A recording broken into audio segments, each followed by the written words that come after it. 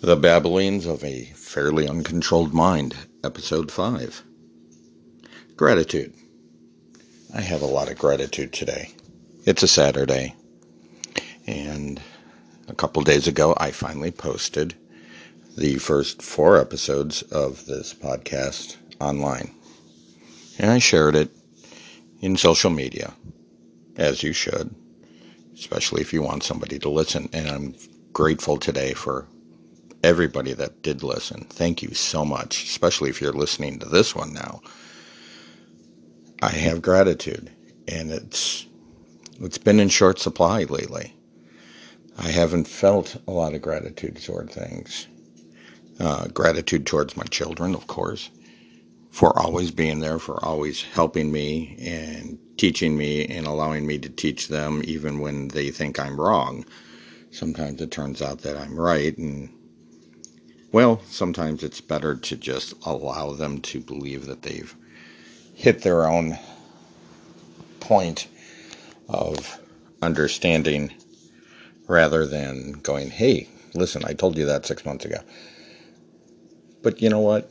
That's gratitude too. It's gratitude towards being humble.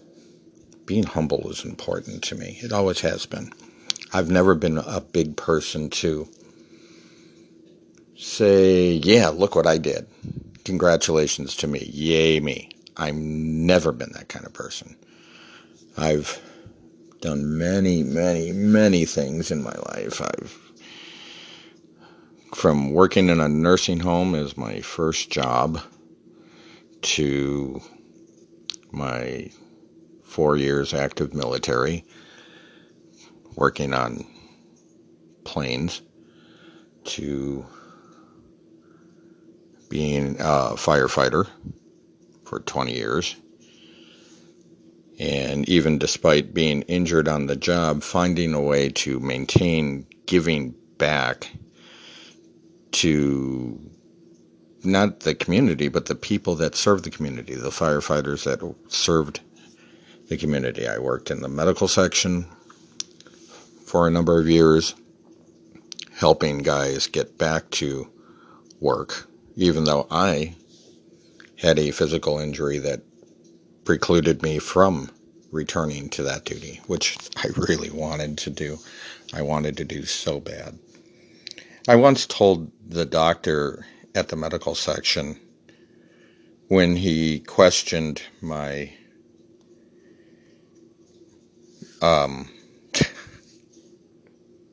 sorry, had a cough again.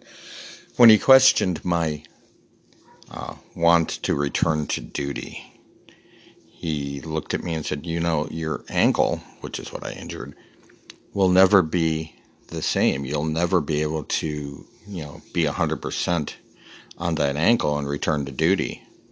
My answer to him was as simple as this. I looked at him and said, well, then lop off both my ankles and I'll show up to work on stumps. It's a funny way to put things, but it's the way I felt. I didn't want to give up on the job. I didn't want to be the guy that went on a medical disability only after a couple years on the job because of a stupid accident. The accident happened quite like this. 11 o'clock at night, we get a call for, I believe it was a car accident. So we get in the big red engine. Yes, engine, not truck. If you're a firefighter, you know the difference. Everybody else, look it up. And we go whisking off into the night to respond. Well, a woman who had way too much to drink, didn't see the big red engine with all its lights in a clear intersection coming down the hill towards her, and she drove right into the back of our engine. Well, the side, by the rear tire. Didn't do any damage to the fire engine, surprisingly. unfortunately, it did damage to me. If you've ever seen, like, any of these firefighting shows, which, by the way, I don't watch. I've never watched Chicago Fire or any of the others. Just no, I don't do that. It's like, hey, I've actually been in a firehouse. I've actually responded to fires. I've actually crawled through fire buildings. I've put water on fire, as we say, the wet stuff on the hot stuff. I've done that. I don't need to watch some sort of over dramatized show to try to remember those few years of fun. It was fun. Anyway, I digress. So the hydrant wrench, which is the big wrench that we use to open up the fire hydrants and get water to the fire, was next to me. It was in a position where it was rested in a gap next to me. And when we got hit, when the car hit us, the hydrant wrench popped out of its location and struck me on the inside of my left ankle. Now, I've got my fire boots on already. Most of my fire gear is already on when this happens. We come to a stop, but of course, we have to because this car has hit us. We now have to respond to that. We can't respond to whatever the response was that we were called out for. My lieutenant looks at me and says, hey, go check on the persons in the car. So I'm like, you got it. And I hop off the engine as normal. And as soon as I hit the ground, I knew something was wrong. You just know when you're hurt and you know when it's a problem. So adrenaline flying. I go over to the car, find the woman in the car. She's fine. She's practically passed out behind the wheel. She doesn't even know where she's at. Smell of alcohol everywhere. So I'm like, okay, stay here. Don't get out of the car. We'll be right back. We'll call an ambulance for you. At this point, coming back to the engine, I can feel the ankle. I can feel the hobbling. I am hobbling. I can feel the pain. So my lieutenant goes, okay, what do we got? And I'm like, well, she's drunk. She seems to be fine, but I think I need an ambulance. And of course, now he's asking why. I tell him what had happened. And he's like, are you sure? Because in order to do this, we have to initiate this whole procedure. I go to the hospital. I get checked out. The driver of the engine, the engineer, he has to go and do a drug test because he was involved in an accident where somebody got hurt. Namely me. If I hadn't been hurt, he wouldn't have to. It'd have been like, okay, fine. So I think about it for a minute, and I look at the engineer, and he's just kind of like, hey, do what you got to do.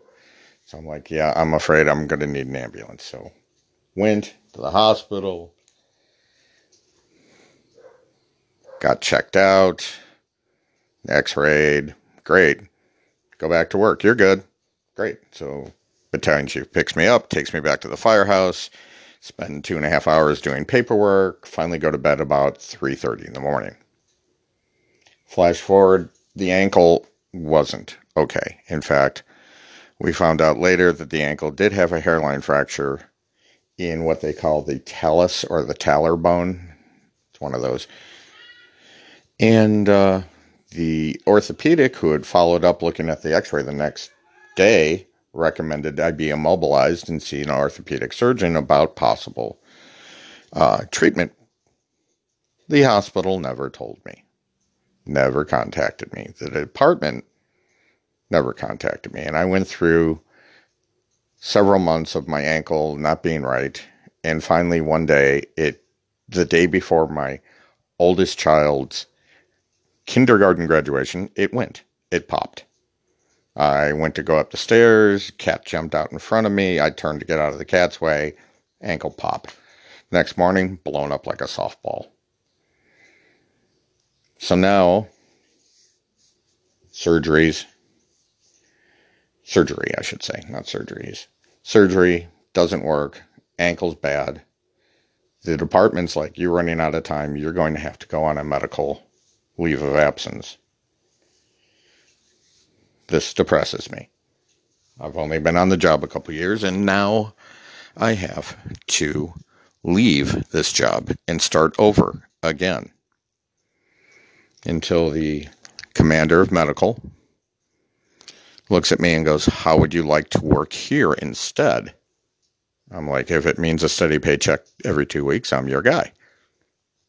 Eventually, the appointment went through, and I spent 6.5 years helping other guys get back to the duty that I couldn't do anymore. Now, what does all this have to do with gratitude? Well, of course, the gratitude of having that one person look at me and say, hey, do you want to stay on the job? I can make something happen here. The gratitude of that one person is immeasurable. It allowed me to stay on the job. It allowed me to then help other people stay on the job. I can't tell you how many people I helped through that 6.5 years. I would say a large majority of that fire department walked through my doors at one point or another. Eventually, the person that gave me that job changed. It became a place where I couldn't stay.